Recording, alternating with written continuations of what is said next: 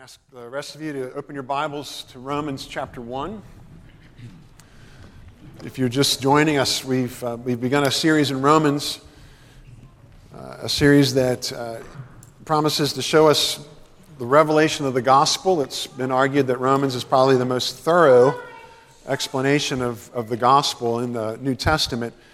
Part of the journey to get there and to see that full revelation is to also recognize that in Romans, not only is the gospel revealed, not only is the righteousness of God revealed, but as we saw last week, you start getting into some stuff that if we were all cats, would just rub our fur wrong. Stuff like the wrath of God being revealed. What is the wrath of God? And is it random? Is it arbitrary? Or is it maybe a good thing? Maybe God's anger is righteous, and maybe it's proper that he would be opposed to what is evil and what is unrighteous. And so we were wrestling with that last week. This week we come to a text, as John mentioned at the beginning of the service, very controversial. There's a lot of material about sexuality, and in particular homosexuality, but also a whole list of other sins and vices and things that aren't flattering in the least, and address each one of our hearts. And so I think that's important to keep in mind as we open this text, and as you see the emphasis obviously on the nature of sexual sins and sexuality. There is something in here for all of us. Let's stand in honor of God's word. I'm going to begin in verse 21 and read through verse 32. For although they knew God, they can be we just as easily. For although they knew God, they did not honor him as God or give thanks to him, but they became futile in their thinking, and their foolish hearts were darkened. Claiming to be wise, they became fools and exchanged the glory of the immortal God for images resembling mortal man and birds and animals and creeping things. Therefore God gave them up in the lusts of their hearts to impurity, to the dishonoring of their bodies among themselves, because they exchanged the truth about God for a lie, and worshipped and served the creature rather than the Creator, who is blessed forever. Amen. For this reason God gave them up to dishonorable passions, for their women exchanged natural relations for those that are contrary to nature, and the men likewise gave up natural relations with women and were consumed with passion for one another, men committing shameless acts with men and receiving in themselves the due penalty for their error. And since they did not see fit to acknowledge God, God gave them up to a debased mind to do what ought not to be done. They were filled with all manner of unrighteousness, evil, covetousness, malice. They are full of envy, murder, strife, deceit, maliciousness.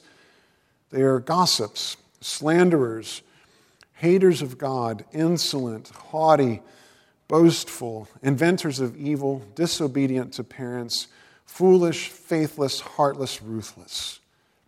Though they know God's righteous decree, that those who practice such things deserve to die, they not only do them, but give approval to those who practice them. Let me pray. Father, this is a sobering text indeed, and each one of us stands before you, I think, reminded in one way or another of the brokenness that's within us, indeed just even outright rebellion. And so we stand before you thankful that we have been redeemed, that in Jesus Christ we've been redeemed, that he paid for us to win us back and to make us new. And it's in his name that we pray. Amen. Please be seated.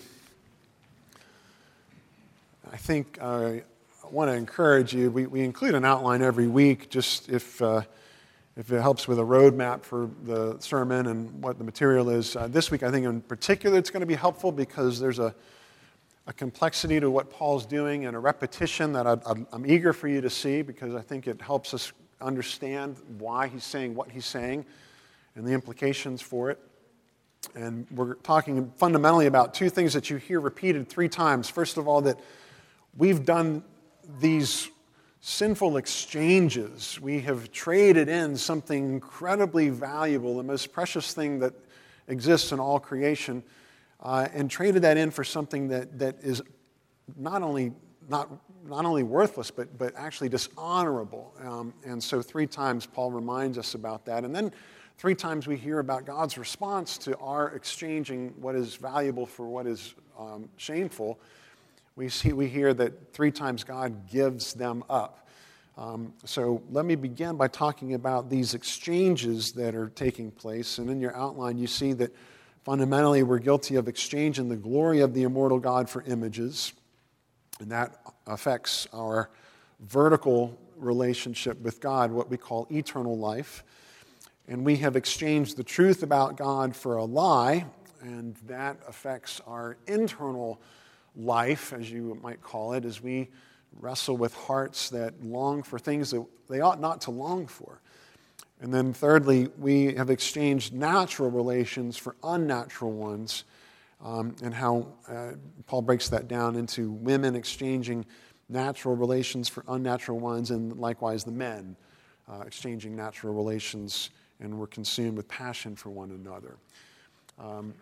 Let's begin just by talking about this exchange and why it's a problem. Idolatry is the source of immorality, as one of the commentators I've been reading puts it, and I think that's a really helpful thing to latch onto, that what we worship affects how we behave. And if we are worshiping the living God, he's going to give us, the ways that bless him and that's going to bless us for how we should act, things that we've been reflecting on even in our call to worship, the first 4 commandments, and we'll look at the rest of the table in our response in just a moment. But what we worship affects how we act, and if we're worshiping the wrong thing, and if we're giving our heart and giving our affection and looking for satisfaction in created things rather than the Creator, then automatically that's going to lead to us doing things and acting in ways that aren't going to be glorifying to God and aren't going to be according to how he made us and designed us to function. So when we look at this breakdown in our relationship with God, as we said, this is a corruption of our eternal life, our relationship with God. It's no longer functioning how it should. And that's why in verse 18, as we looked last week, if you've got Romans 1 open, that's why it says that the wrath of God is revealed from heaven against all the ungodliness and unrighteousness of men who by their unrighteousness suppress the truth. They're trying to force down the lid on what is, uncontainable, basically. You can't deny the reality that there's a God and there's a Creator and he's powerful, even though we say, maybe as a culture, well, you can't prove that. We all know by virtue of our design and the image of God that we bear that there is a God. And God's wrath is being revealed against those who are trying to suppress that. Verse 25 is sort of an expansion on that thought. Instead of suppressing the truth, what we're doing is we're exchanging the truth about God for a lie. Literally, it's the lie. It's the lie. It's the lie about what's ultimate and what's real. And if we don't get who God is right, and if we're believing the lie about the nature of God, then that's going to affect everything else. And this is why this is so foundational, that they exchange the truth about God for the lie and worshiped and served created things, the creature, rather than the Creator who is blessed forever, who literally ought to be praised forever. Amen. So the dynamic here is that instead of suppressing God's worth, instead of suppressing God's glory and his goodness, we should be expressing his worth and expressing his glory and his goodness. And this is why humanity is broken. We're not doing that the way that we were designed to do. So that's the one dynamic going on here. Now, what the gospel does is it rescues us from that, and it restores that eternal life, that vertical relationship we have with God, and it restores what was corrupted by our idolatry. And another way of looking at basically the same thought, but in a positive light, is Paul's remarks to the Thessalonians. And in 1 Thessalonians 1, you can hear some of the similar language. Paul says that people report concerning us the kind of reception we had among you and how you turned to God from idols to serve the living and true God and to wait for his Son from heaven, whom he raised from the dead, Jesus, who delivers us from the wrath to come. And so Paul's basically just flipping the dynamic upside down. So in order to be rescued from this condition, this human condition where we've exchanged the glory of God for idols, we've exchanged the truth about God for a lie, these Thessalonian believers, they have turned and exchanged their worship of idols and turned to the living God. And they're serving him, they're praising him because he deserves to be praised and he deserves to be served because of the work of Jesus who rescues us from the wrath to come, all right? From God's righteous wrath, his right wrath, his right anger against everything that is contrary to how he designed it, all right? So things like wickedness, things like evil, things like rebellion, things like, hurting one another, etc. So you've got on one hand those who are turning their backs on God and exchanging, the truth of God for a lie. And then on the other hand, you've got folks like the Thessalonians, and they've turned from the idols to God. And then we have to ask, well, is there another category of people? Is there a third category anywhere else on this planet?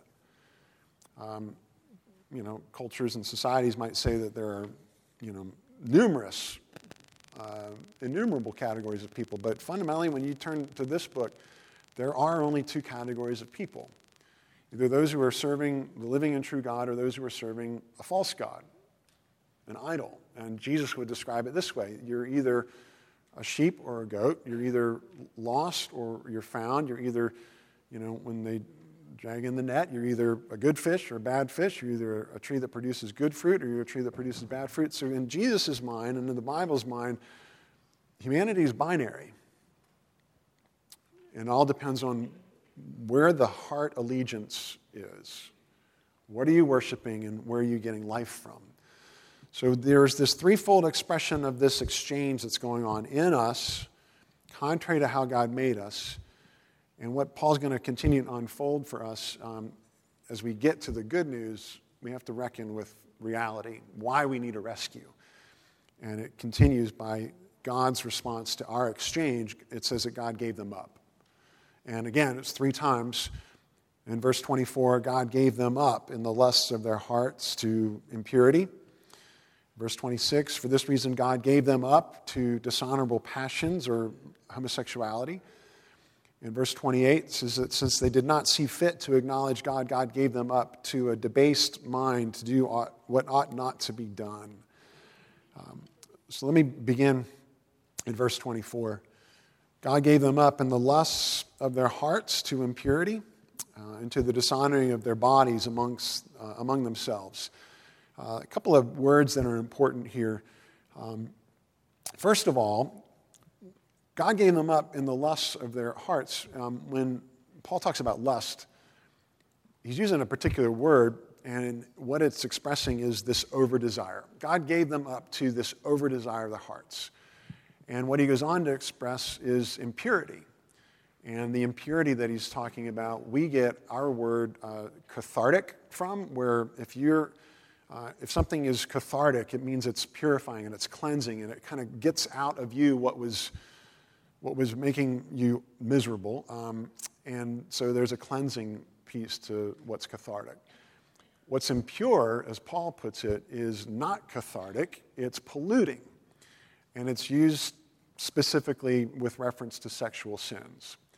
So the problem is God's giving us over to our over-desires for the wrong practice of our sexuality. And when you get to things like sin, what you need to understand about sin is that it's taking something that God created good, God made everything very good, and all sin is it's taking something that God created good and then corrupting it. It's using what God made good and then taking it and using it for a purpose that God did not intend, either for harm or for neglect. And so when God created sex, he gave it to us, and he says this is a beautiful expression of unity and complementariness, and it's designed for your good, and it's designed for my glory. And then we take that beautiful gift, and because of our over-desire, not because the problem isn't desire. Desire is a good thing. But over-desire means that becomes what it was never intended to be in our idolatrous minds and hearts. Even sexuality and sexual expression becomes an idol. It becomes something we're trying to get life from. It becomes something that we're trying to identify ourselves by virtue of. And it's rampant in our culture. And the message is that if you're not sexually fulfilled, you're not alive. You're not really living. You're not enjoying life. And this is why when we were looking earlier, idolatry corrupts this vertical relationship we have with God, our eternal life, as you call it. But when our hearts get corrupted and when we start giving in to our over-desires and the impurity that's there, that corrupts our internal life. Eternal life, internal life, all of it's affected. And so what Paul goes on to share is that this creates this breakdown where our idolatry that was dishonoring to God, the living God, our sexual sins, God gives us over to them, and they become this way where our bodies, and our persons, which are made in the image of God, become dishonored. So there's this parallel thing going on. We're dishonoring God through worshiping images, and in a sense, God says, all right, I'm going to give you over. You're the image of God, and you're going to become dishonored yourselves as you give in to sexual temptations and sins and so on. So I think it's important that right from the start, you get Paul talking about sexual sins in general, and then he focuses and he tightens the lens, and he says God gave them up to homosexuality, literally in verse 26, to dishonorable passions. And they're women exchanging natural relations, and the men are doing likewise. If you've been in the church for a long time, it's no secret to you that the Bible forbids homosexual practice. So Leviticus 18:22 says, "You shall not lie with a male as with a woman, is an abomination." If you're new to the church, I'm probably not going out on a limb here to say you're aware that the church traditionally has had a stand on homosexuality that forbids it. But you might be coming with questions like, why is that? Or is that right even? Should the church be doing this? That seems antiquated, that seems restrictive and repressive. And isn't there another way to look at this? Well, some background here, as Paul's writing to the church in Rome, the Roman Christians who receive this letter, they're going to hear Paul talking about what's unclean and unpurifying, these lustful thoughts, and he's going to see Paul talking about exchanging natural relations for unnatural ones, and they're going to go, yeah, we totally see that. We totally get that. Because they lived in a Roman culture where all throughout the culture, right on up to the top, to the emperor, there was really, really messed up thinking about sexuality. So Nero presumably is the emperor at this time. We think Paul was writing from Corinth. We think he was writing around 57 AD, and Nero became emperor in 54 AD. Nero was, he was not only a narcissist, but he was just a bad person. And he had some really wicked, messed up thinking. So this was after the fact, we think, but you know that Nero didn't just change on a dime. He didn't just wake up one day and decide, all right, I'm going to become a pervert.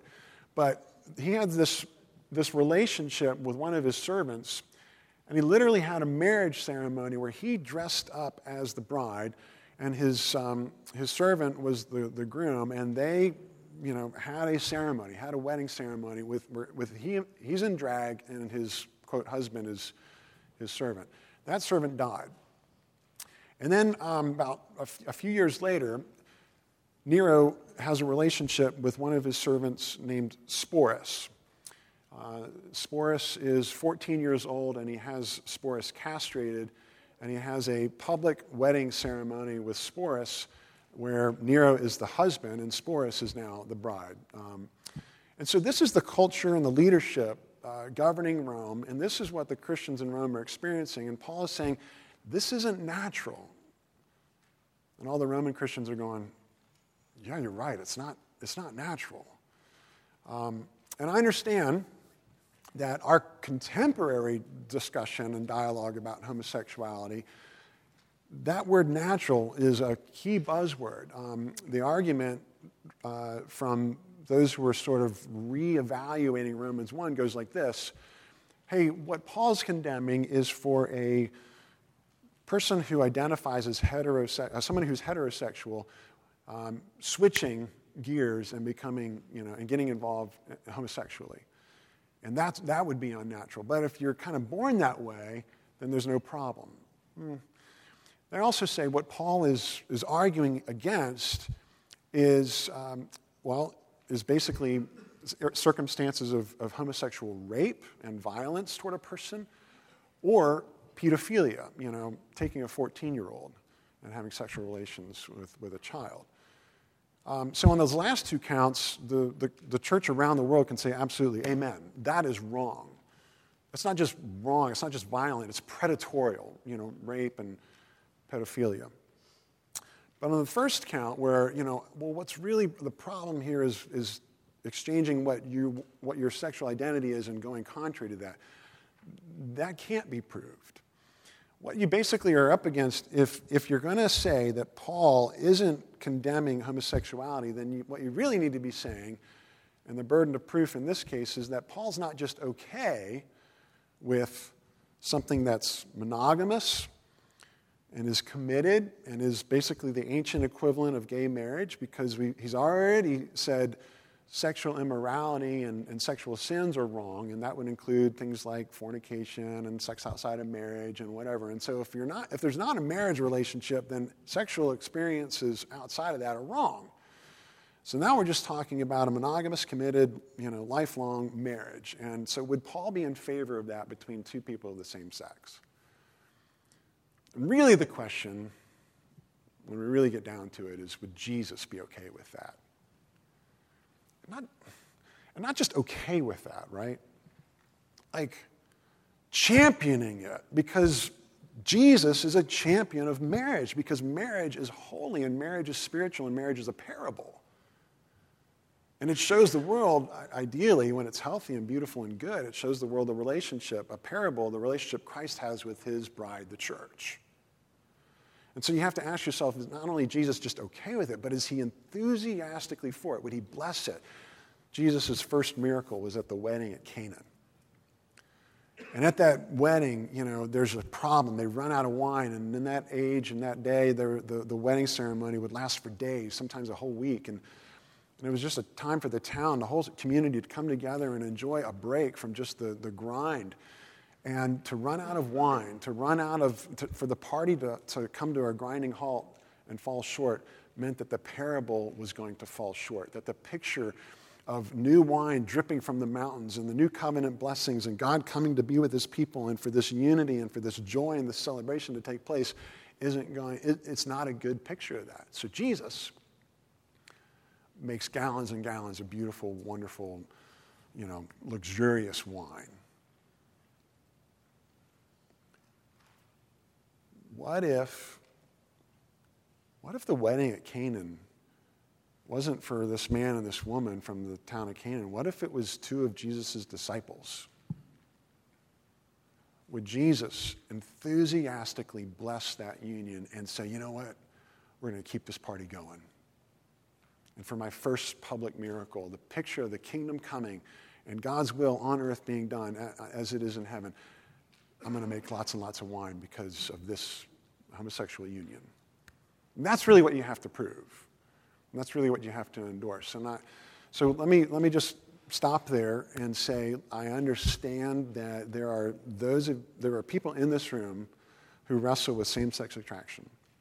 And there are people in this room, and you've kind of had this question in the back of your mind, wondering, am I even just gay? And this is a burden. And I understand. And this is a weight that you ought not to carry alone, and the church should come alongside you to help you to live in purity and holiness and as a disciple of Jesus, and not ostracize those who are wrestling with same-sex attraction, and not give, and certainly not judge them. But also the rest of us need to keep in mind that Paul's not just talking about homosexuality. The previous section there was about all kinds of sexual immorality, and that includes all of us. Because every single one of us in here has a broken sexual identity, a broken experience of our sexuality.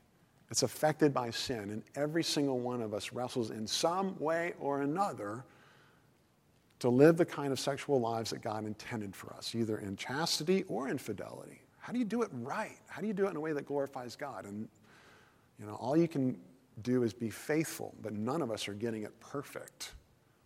And so all of us have a burden to bear. All of us are carrying a load. Let's do it together. If you want more information, and obviously we don't have time this morning to go through a lot of the dialogue, and we need to do it respectfully and lovingly about homosexuality. This past summer, we did an adult discipleship class on Jesus and homosexuality. And the recordings for those 3 classes are online, along with the handouts that I made, and you can go there, and we talked about what did Jesus teach about homosexuality and marriage, how did Jesus treat homosexuals and the sexually broken, and what hope does the gospel offer to homosexuals and to those struggling with same-sex attraction and to all of us in our sexual brokenness. So if you want more information, you can go online. And then the other thing I'll mention is that coming up April 16th at Covenant Presbyterian in Harrisonburg, Rosaria Butterfield, who wrote The Secret Thoughts of an Unlikely Convert, she's going to be giving a lecture talking about her conversion out of an identity and a lifestyle of a lesbian relationship. She was a tenured professor. She gave all that up because Jesus laid claim to her life and called her out of that. And she's respectful, she's honest. She talks about how hard that was, how painful that was, and how wonderfully, in her case, the church came alongside her and blessed her. So I would definitely commend that lecture to you. All right, we need to move on. So I want to talk about how God not only, the third thing that he gave them up to do ought not to be done. Verse 28. They did not see fit to acknowledge God, and so God gave them up to a debased mind to do what ought not to be done. There's some wordplay going on here. They did not see fit, and God gave them up to literally a mind that's not fitting, to do what's not fitting, etc. And Paul's using a word here that, incidentally, the Greco-Roman culture would have identified and latched onto, because the Stoic philosophers talked about what's not fitting, meaning what's not natural. One of the philosophers, one of the commentators that I was reading was talking about the philosophers, saying that within Stoic thought, the positive phrase denotes what is fitting, what is one's duty, and what is in harmony with nature. And what ends up happening is Paul talks about what is in disharmony with that. And he goes and does this list of 21 different vices, if you will. And he starts with a category of 4, and then 5, and then 12. And they were filled with all manner of unrighteousness, evil, covetousness, and malice, or some of your translations read depravity. Then he moves on to the next 5, and he talks about they are full of envy and murder. By the way, envy and murder, there's one letter difference. They rhyme. And then strife, deceit, maliciousness. And then another 12, so 9 already, now 12 more.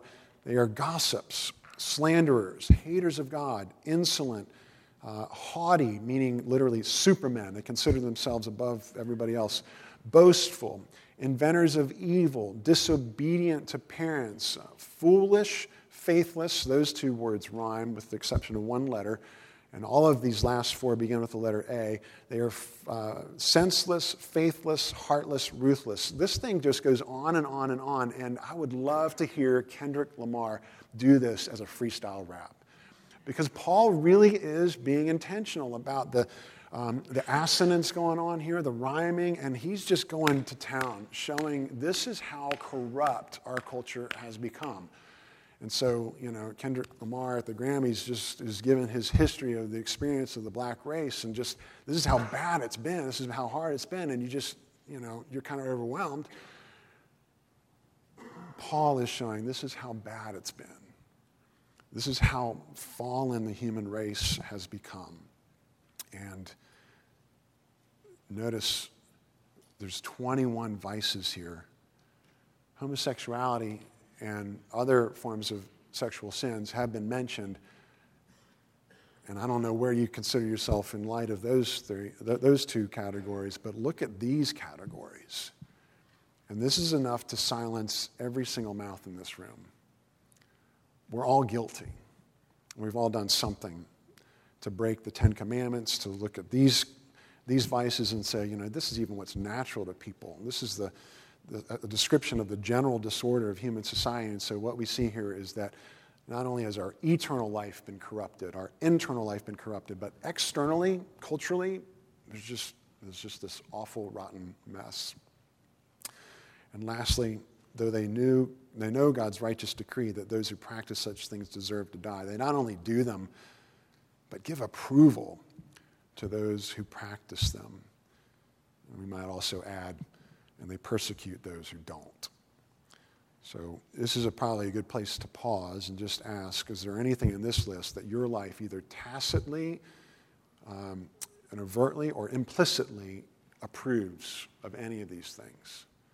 And if so, we've got some soul searching to do, some repenting to do, and ask God to fill you with what's holy and good and loving and kind and peaceful and full of the Spirit rather than this mess. So you get to the end of this and you're just kind of like, oh my goodness, all right, so we've exchanged. God gave them up, God gave them up, God gave them up. Has God given up? Has God given up on us? And the answer is no. That would be a wrong conclusion to make. God gave them up in the same way that, if you're a parent here, you know that one sure way to spoil your child and one sure way to have your child come back to you as a boomerang child or one that's, failure to launch is to just coddle them and shelter them and protect them and let them never, ever, ever have to deal with the consequences of their bad decisions. So if you want your grown 35-year-old child living in your basement playing video games the rest of their lives, that's how you do that. Never, ever let them live with their consequences. On the other hand, if you want someone to grow and mature and become wise and learn right from wrong, there are cases where, appropriately, you let your children deal with the consequences of their actions. You give them over to their wrong decision-making. Because they're not going to listen to you, even though you've told them, that's not a good idea. No, I'm still going to do it. Okay, let's see how this turns out. Jesus told the story of a father, rich father, very rich father. He had 2 sons. And the youngest son said, Father, it'd really